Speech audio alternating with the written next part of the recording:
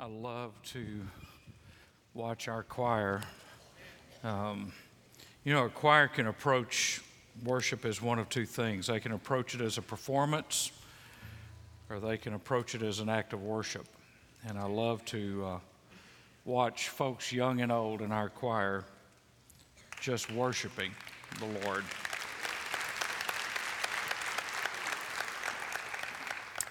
Okay, tonight is the introduction to the next message. In other words, this is a long introduction. I tried to get to the points, I just never got there. So I want us to look tonight at the beginning of a message called When a People Forget God. Judges is not a book that you would turn to for your devotionals or for inspiration. In fact, it is a depressing book to read because it's kind of like talking to a 3-year-old. You know, when are you going to get that you don't do that? It's full of unfaithfulness to God and violence and immorality and false religion. And quite honestly, I get enough of that watching the news. But the truth is, we have a lot in common with the book of Judges. Although this book is thousands of years old, follows on the heels of one of the greatest books in all the Bible, this is a book that is as current as what the headlines will read tomorrow in the paper. I think studying Judges teaches us what we need to avoid, what we need to remember, what we need to learn, and what we don't need to forget. If you take a journey from Joshua to Judges, it's like walking in victory and then walking in defeat. I mean, it's just you turn a page and all of a sudden everything changes. It's like in Joshua, you're climbing this mountain where it seems like nothing can stop the people of God, and you get to Judges and everything can stop them. There was so much evidence of God's work, so much evidence of God moving. Let me just read Joshua 1, verse 2, just to remind you. And then if you just compare Joshua 1 and Judges 1 and 2, the stark contrast between these books is phenomenal. Moses, my servant, is dead. Now you think with that kind of lead in that the story of Joshua would be downhill. Far from it. The story of Joshua was them accomplishing and taking everything they should have taken under the leadership of Moses, but they had rebelled, and because of unbelief, they had wandered in the wilderness. Moses, my servant, is dead. Now therefore arise, cross this Jordan, you and all this people, to the land which I am giving to them, to the sons of Israel. Every place on which the sole of your foot treads, I have given it to you, just as I spoke to Moses. From the wilderness and this Lebanon, even as far as the great river, the river Euphrates, all the land of the Hittites. In other words, they were squatters on God's land. And as far as the great sea, toward the setting of the sun will be your territory. No man will be able to stand before you all the days of your life. Just as I've been with Moses, I will be with you. I will not fail you now or forever. God kept his promise. But now turn to Judges chapter 2. Judges chapter 2. Judges chapter 2 and verse 10. We've looked at these, and in these first few messages, I'm trying to drive home the fact of how quickly a people can fall away from God. All that generation also were gathered to their fathers. And there arose another generation after them who did not know the Lord, nor yet the work which he had done for Israel. Then the sons of Israel did evil in the sight of the Lord and served the Baals. And they forsook the Lord, the God of their fathers, who had brought them out of the land of Egypt, and followed other gods from among the gods of the peoples who were around them, and bowed themselves down to them. Thus they provoked the Lord to anger, so that they forsook the Lord and served Baal and the Asheroth.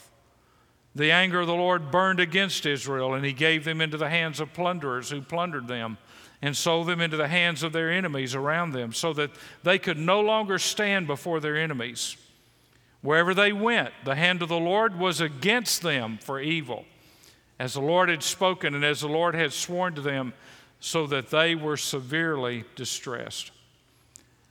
The question has to come, how can a people so blessed fall so quick?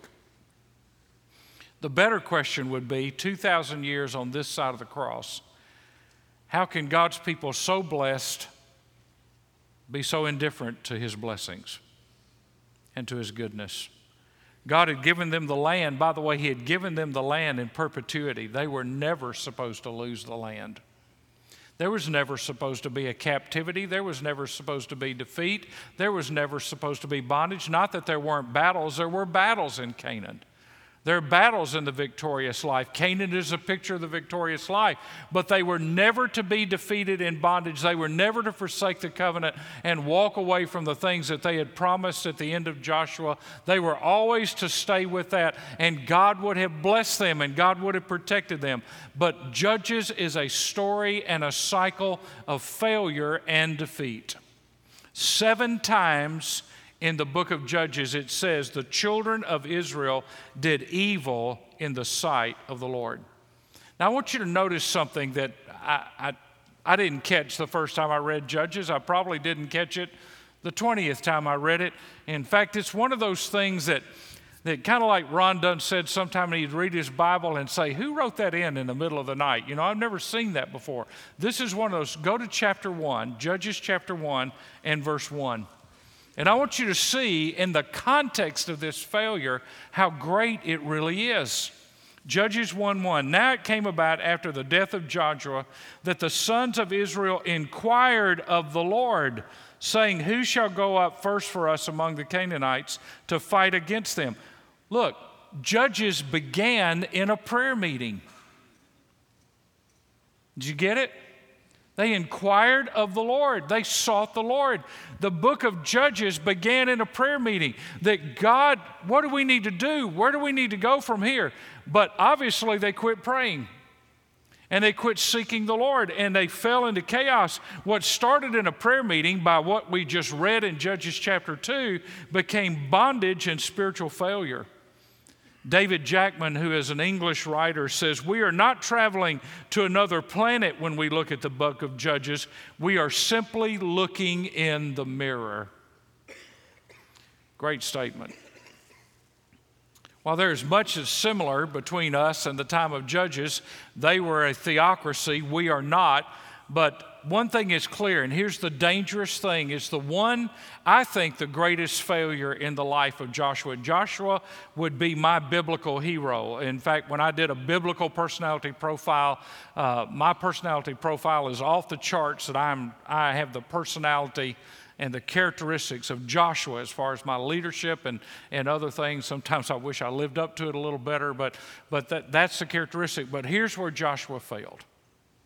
Joshua failed to name a successor. That's where he failed. Moses had a succession plan. Joshua did not have a succession plan. He failed to name a successor. And the reason for the prayer meeting is Joshua had not groomed someone younger to do after his death what he had done after the death of Moses. He failed to do it. He failed to prepare the people. He failed to prepare a leader. He failed to put a person in position where it would be an automatic, yes, absolutely, of course. That's the person. Joshua failed to have a successor. And so we get a series of judges moving toward the book of Samuel where there's a desire not just to have judges, not even to have a Moses or a Joshua, but we want a king like all the pagan nations have a king. We want somebody just like the world has. This is how far they fell, and you have to lay, although I'm not going to criticize Joshua when I meet him in heaven, you have to lay some blame at Joshua's feet where he said, as for me and my house, we will serve the Lord, that he didn't go one further and say, and this guy's going to take up where I leave off. A dangerous thing to not plan for what happens when you're gone. Again, David Jackman said, Joshua's death was a watershed in the nation's experience. For the first time since the Exodus, they had no leader. But here's what you need to know about Judges. Judges is not so much a warning to this nation as it is to the church. Remember, Israel had a covenant with God. The church is in a covenant relationship with God, and the church is often guilty of the same things we see in the culture. So Judges is not a book saying, look at what all is going on in the culture, isn't that bad? Judges is a book to remind us this kind of stuff goes on inside the church, we need to address it. We need to stand against it. Israel needed judges to save them and restore the land. Can I tell you, the church in America needs prophets to call us to repentance and to revival. Now, anytime you use that word, somebody thinks that you're talking about prophecy, about foretelling. But the primary role of a prophet is forthtelling, not foretelling, but forthtelling, to speak the truth about what God says and call people to live up to the truth. That's the role of a prophet. We don't have enough prophets in our land today. We have some people that think they are. And if you send them money, they will do something for you. I'm talking about the kind that speak the truth, and it may cost them money to do that. Now, you can give countless reasons for the failures of judges, but here's the bottom line. They failed to obey God. They didn't listen to God. They did not obey God. They didn't finish the task. They didn't take possession. And what's amazing is they were guaranteed victory. I mean, can you imagine? There was no guarantee of victory when we landed on the beaches of Normandy. There's no guarantee of victory in any war we've ever gone into. There are days and battles and incidents and moments and events and weather and all kind of things that can turn the tide of a war, and you can lose it when you think you're going to win it. Here are a people that God had said, write it down, mark it down, no one will be able to stand against you. I mean, they're guaranteed victory if they just followed God. But somehow they began to rationalize. Now, here's what one guy said. One guy said, well, the reason for judges is that their enemies had iron chariots and they didn't. Well, boy, that sounds really spiritual and deep. Except Israel didn't have iron chariots when they walked out of the strongest nation on the world map, Egypt, and went out untouched, unharmed. The army of Egypt swallowed up in the Red Sea. They didn't have any iron chariots then. In fact, they were being chased by iron chariots. Here's what they had. They had the captain of the Lord of hosts. They had God on their side. You know, you don't need an iron chariot if you got God. But if you don't have God, you can have all the iron chariots in the world and you're going to lose. They didn't have iron chariots when they got out of Egypt. And that wasn't their problem. Their problem is they didn't realize that God was the source of their power, and the funnel through which that worked was the funnel and the channel of obedience. That God empowers the obedient. They compromised. They left pagan altars in the land. They entered into alliances with the Canaanites. They intermarried. And by the way, here's just one thing. When your enemies become your friends, it's hard to wage war against them. What do? They gave their daughters and their sons to Canaanites who brought pagan worship into the house. Let's just add this. Put this little god on the fireplace mantle. Instead of just praying to Jehovah God before we eat, let's also pray to the pagan gods. And they begin to infiltrate. And they began to want to be accepted by the very people that God told them to clean out and to kick out. Now, what has that got to do with us? Well, we want the world to like our music. We want the world to think we're cool. We don't want to offend the world by what we say. We want to be able to fit in. You know, we want our pastor to wear skinny jeans. This one is not going to, trust me. You know, I'm sorry. Thank you for the amen. I mean, we want to fit in, and everybody's, we just want to look like the world and sound like the world and feel like the world. And so sometimes in churches, they soften their lyrics. There are churches that have taken any songs about the blood out of their hymn books. because they don't want to offend anybody. Hey, guess what? The blood is offensive.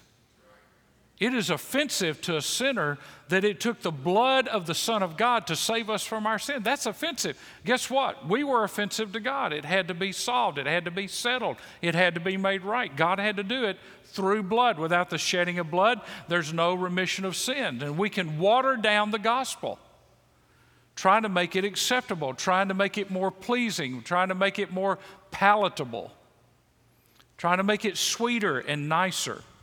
And here's what Israel did. Israel, I think, had the idea, look, we have the covenant, we have the law, we have the sacrifices, we have the tabernacle. There's nobody like us. Look at all the advantages we've got. Look at all the blessings we have. Look at all the promises we have. Look at the covenant that we're under. God has told us that He would take care of us, but they forgot that there were conditions for that, and the condition was obedience to the Word of God. Now, as the old Scottish gentleman said, I would not harm thee for the world, but I am about to shoot where thou standest. Wouldn't it be easy for us to let our fame and our renown as a church go to our heads?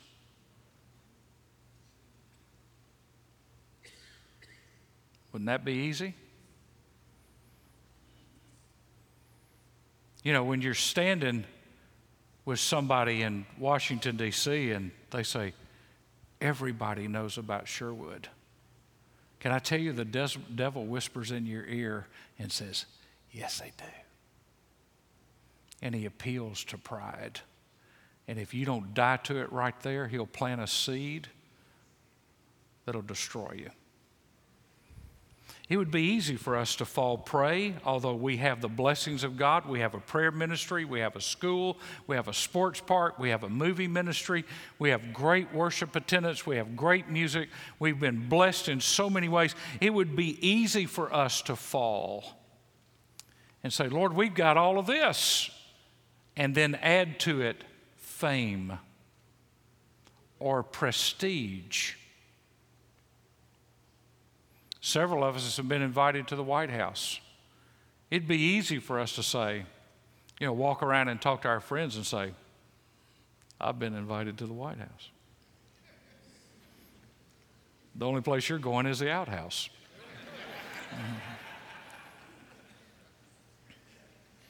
Can I tell you something? Nothing about us was good enough to get that invitation. It was God who opened that door, and if we ever forget it, God will shut it. We can't forget that. It would be easy for us to add to our blessings our popularity. Now listen to me. Don't hear me wrong. I tell some people sometimes that I think I come across as the negative nanny about our movies, and I'm not, because I'm for what we do. And if you don't know that, you don't know me very well. But it would be easy for us to just spend all our time talking about, you know, we had people from 3 states and from Canada here this Sunday visiting us, drove all the way here just to see the church that made the movies.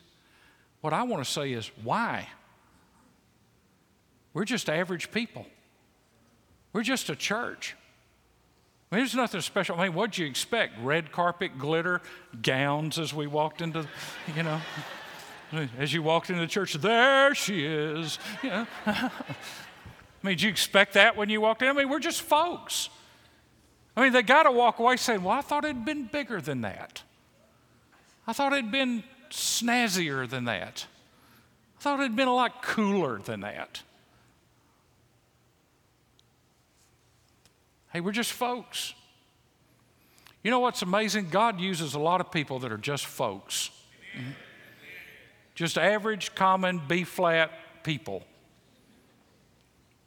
that just want to be used by God. It would be easy for us to add to the blessings of God these things that we're getting. It would be easy for us to put something ahead of God. And all of these things can become a challenge to God's sovereign rule over our lives. And we begin to add this or add that or attach this or attach that. And all of a sudden, God is in a battle for first place in our life. Can I tell you something? God is not in first place trying to stay in place. He's King of Kings and Lord of Lords, and He's not interested in any competition. He wants to rule and to reign in our lives. That's why we have to die daily. That's why we have to live in repentance. Now, here's what I know. I know that Satan's time is short. Hey, if it's 1,000 years before Jesus comes back, in light of eternity, Satan's time is short. And I am so glad. I'm ready for him to get a whooping like my daddy used to give me. I just want to be there when he ties that chain around him and throws him down in the pit of hell and goes, nanny, nanny, poo-poo.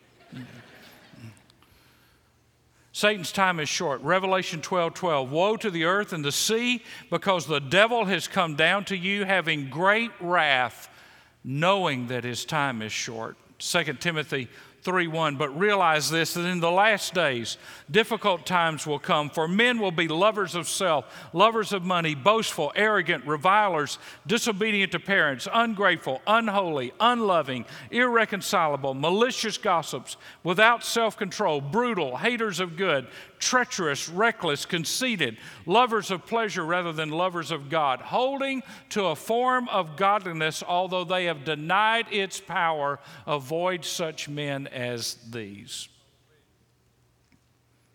Fascinating book that you ought to get and read. David Jeremiah's book, I Never Thought I'd See the Day. I wish he hadn't stolen that title, because it sounds like a great book that I would have loved to have written. But David Jeremiah is a better writer than me, so I'll leave it to him to do it. He and I, over the years, have had a couple of conversations about what God is doing, and I'm very grateful for his support and for his prayers for us and for the ministries of this church. But he has a chapter in that book called I Never Thought I'd See the Day When Christians Wouldn't Know They Were in a War. I believe I've seen that day too, where Christians wouldn't know they're in a war. Listen, folks, we are in a war for our own lives. We're in a war for the reputation and the health of this church. We're in a war for our children. We're in a war for the kids that are in Kids Rock right now.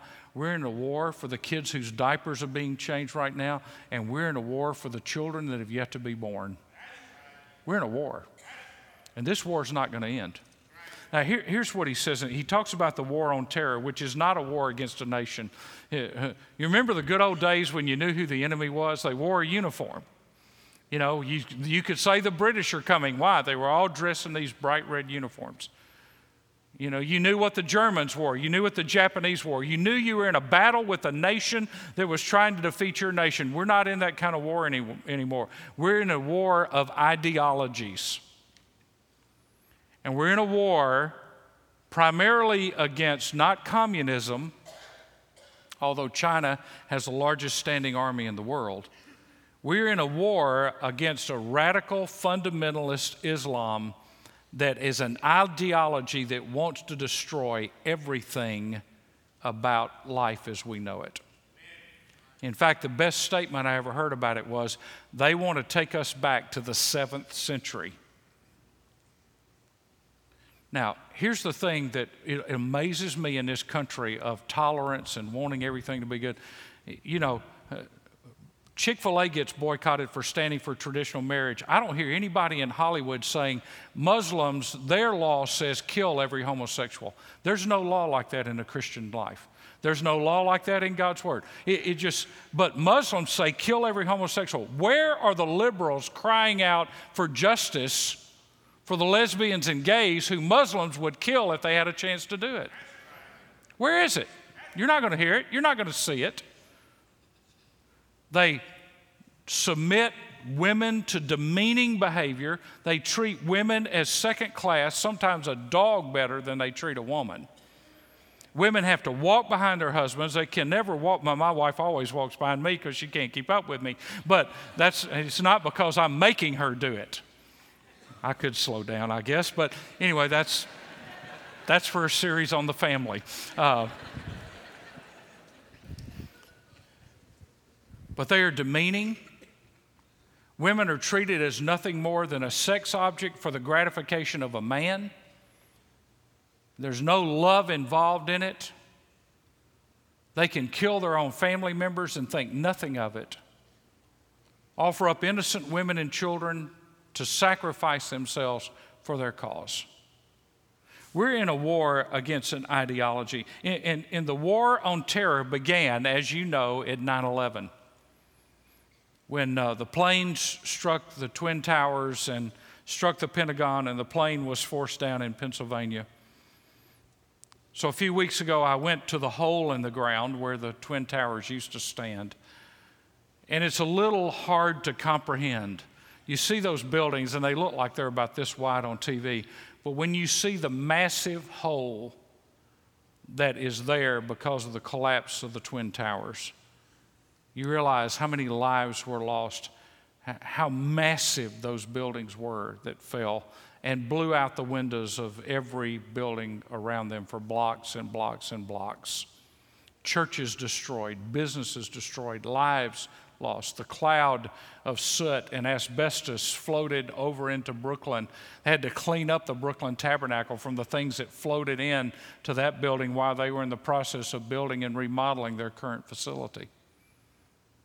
And then just a few days ago, to walk into the American History Museum and to see steel, the steel that held up the Twin Towers. It came from the 73rd floor that literally I could not get my arms around. These solid steel beams that are so wide, two of them twisted and contorted, looked like somebody had taken a paper clip and worked them out, that had been found in the rubble of the Twin Towers, identified from the 72nd and 73rd floor. And you realize there are people that hate us. I never thought I'd see the day when Christians didn't know we're in a war. Now, George Bush started the war on terror and got a lot of grief for it. And I'm not here to make a political statement, but the current administration has replaced the war on terror with overseas contingency operation. Can I tell you something? The militant Islamists and Al-Qaeda are not in an overseas contingency operation.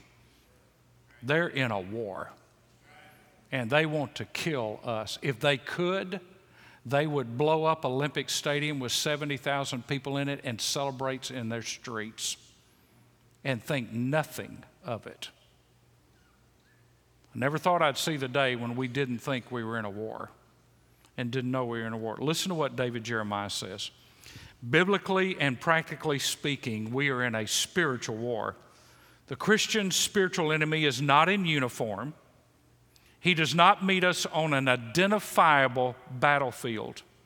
He uses ruthless and unconventional tactics such as deceit, deflection, and disguise.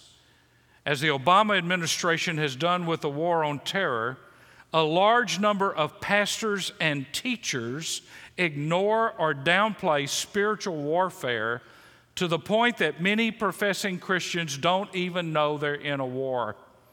This puts Christians in serious danger. The Church of Jesus Christ needs to know its enemy and his strategies. Above all, Christians need to know how to gain the victory over this enemy.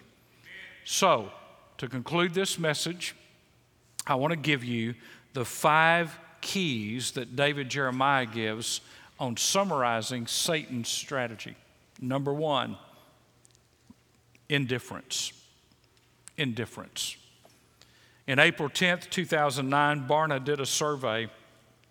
40,000% of Christians, now listen, 40% of Christians agreed with this statement: Satan is not a living being, but a symbol of evil.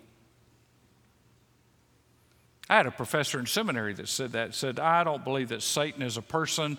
I believe that it's a force, it's an air, but it's not a person. That's funny. Jesus met the person of Satan on the Mount of Temptation. I'll go with Jesus, not the guy that thinks he knows better. But 40% of professing Christians don't believe that Satan is a real person. No wonder we're defeated. No wonder we're losing the battle. J.C. Ryle, one of the great preachers of another era, said, "The saddest symptom about many so-called Christians is the utter absence of anything like conflict and fight in their Christianity. They eat, drink, dress, work, amuse themselves, get money, spend money, go through a scanty round of formal religious services once or twice every week. But of great spiritual warfare, they appear to know nothing at all." Tozer said it this way in the 1950s: "No longer does the church see the world as a battleground, but as a playground." Indifference. Secondly, ignorance. Ignorance. 2 Corinthians 2:11, "So that no advantage would be taken of us by Satan, for we are not ignorant of his schemes or his devices." We can't be indifferent to what Satan is trying to do. We can't be ignorant of what he's trying to do. Thirdly, infiltration. Infiltration. Satan is trying to get a foothold in your life, in your family, in this church. He just looks for a crack, for an opportunity where he can get his will in our lives, where he can get us to compromise, where he can get us to bend just a little bit. Infiltration. Paul warned us about this infiltration strategy. That's why we should dress with the armor of God and put on the full armor of God. The list of areas where Satan is allowed in lives of believers is a mile long. I don't have time to go into it. Number 4, intervention. Intervention. He doesn't have to get us into deep, dark sin. He just has to intervene in our lives and to get us off track. Focusing on non-essentials, lacking priorities, not studying the Word, becoming self-sufficient, reducing our Christianity to a formula, and finally, intimidation. Intimidation. 1 John 3:8, "The Son of God appeared for this purpose, to destroy the works of the devil." In 1745, Charles Edward Stuart was the heir to the throne of Scotland. He wanted to oppose George II, who was the British king, who was arrogant and cruel. Now imagine this, he was a British king, but he only spoke German.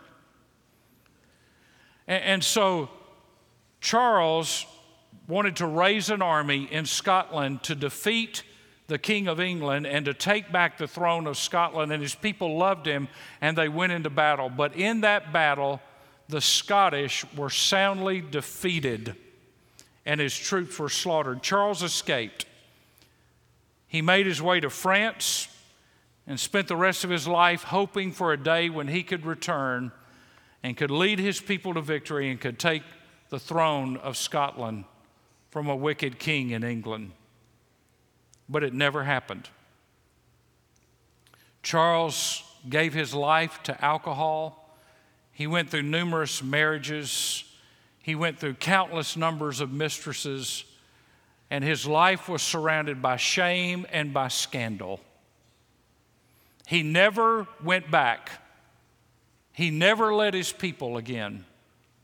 And over his life, you could write, "What could have been?" Here was a man who was loved. Here was a man who was followed. Here was a man who should have been the king, who should have led his people. But he went to France and he had a pity party and he gave up and he believed his doubts about what he could do, and his life just went in a downward spiral. I think when the people in the book of Judges died, it's not written in the text. This is just my sanctified imagination. I think they may have said, "What could have been, what should have been, but what wasn't," because the day came when they forgot that they were in a war. The day comes when we forget that we are in a spiritual war, in a battle. The enemy will have already won. And we will be the book of Judges. And with our children or our grandchildren, there will rise a generation that does not know God or the works of God. Would you pray with me, please?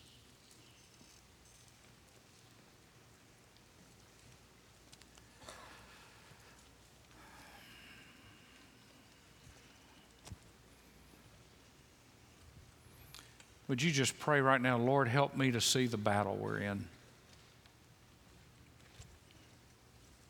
Help me to know where the enemy is working to defeat me. Pray and ask God to help you that you wouldn't be blindsided, that you would have your armor on, your defenses up, that you would stand ready to do battle with the enemy of your soul.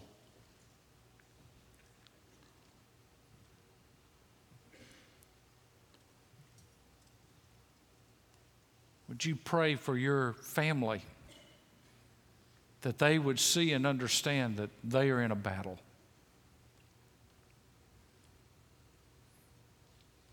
Would you teach your children and your grandchildren they're in a battle, that the enemy wants to destroy them, wants to defeat them, wants to ruin their testimony, wants to make them like Charles was in Scotland, a wasted life, a what could have been life.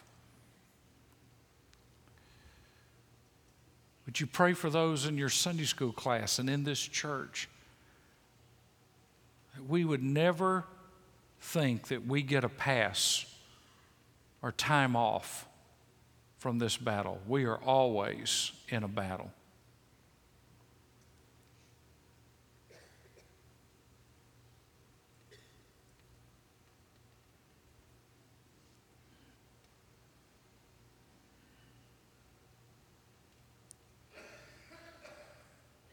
The only way we're going to win is to face the enemy. We cannot win this battle if we're not on our knees, if we're not dressed out in the full armor of God. If we go into battle unprepared or send this next generation into battle unprepared, then we will have failed ourselves and them.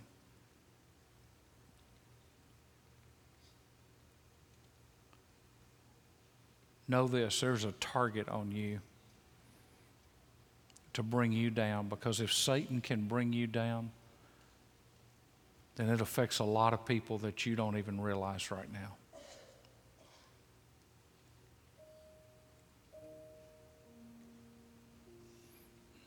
I want to ask you, beginning tonight, to please increase the level of praying you do for me and for this staff. Because the devil would love to get into the leadership of this church and to bring shame to this church. Pray for us. Pray for protection. Pray for wisdom, for guidance, for our families. Pray for your Sunday school teacher. You see, we're not only doubly accountable, we're double-sized targets. Because every time somebody in leadership falls, the devil has a round of applause. Pray that we'll stand firm. Pray that as we're moving toward refresh, that God will so stir our hearts that we're ready to attack hell with a water pistol if that's what he tells us to do. You see, folks, we don't have to be afraid of Satan. He is a defeated foe. Fear is his game, but that's not the game God plays. When you fear God, you don't have to fear anything or anybody else. He plays the game of fear with you, but he is a defeated foe. We're not ignorant of his devices. We're not caught off guard by how he works. But if we let our guard down, he will find a way in. Now here's what we're going to do. I'm going to pray, and then we're going to stand and we're going to sing. And while we're standing to sing, I'm going to ask those that need to go to Fellowship Hall to get ready for the fellowship, to get whatever you've got to do. If you brought an ice cream churn, I'm going to ask you to go ahead and slip out. When we stand, I'm going to ask you to slip out and go get ready for us. But we're going to sing one song together to close this night and this day. So, Father, we come before you a needy people. Our only offensive weapon is the sword of the Spirit, the Word of God. Every other piece of armor you have given us is for defense. And we are constantly attacked with the fiery darts and arrows of our enemy. But we are not without defense. And so, Father, I pray that you would raise up in this church soldiers, men and women, young people, children, that are soldiers of the cross. They're soldiers fit for battle. That as the war rages around us, we will stand firm, that retreat would not be anywhere in our vocabulary, that being absent without leave would be beyond our ability to even comprehend, that we would stand until it's time to meet you face to face. Lord, we're not looking for medals of honor. We're not looking for crowns. We're just looking to obey you, what you've called us to do, who you've called us to be. Lord, may it never, ever, ever be said of this pastor, this staff, these deacons, our leadership, this church body, that we were caught flat-footed in the time of battle. May it always be said of us that we were ready. When the clarion call was given, we were ready. And we stood our ground. May we be a church that not just stands our ground, but help us to storm the gates of hell.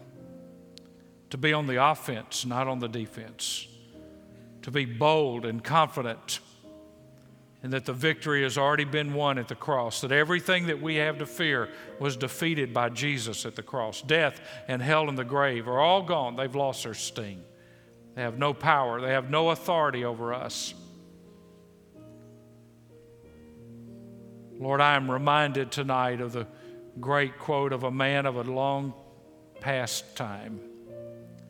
Satan fears the weakest Christian on his knees. Lord, our battle is in prayer. And we recommit to you as we move toward refresh and toward these days ahead of uncertain future, but with a certain hope in you, that we will war on the floor until victory is ours. We pray it in Jesus' name. And God's people said, amen. Let's stand together and sing. If you need to leave and go help with the fellow.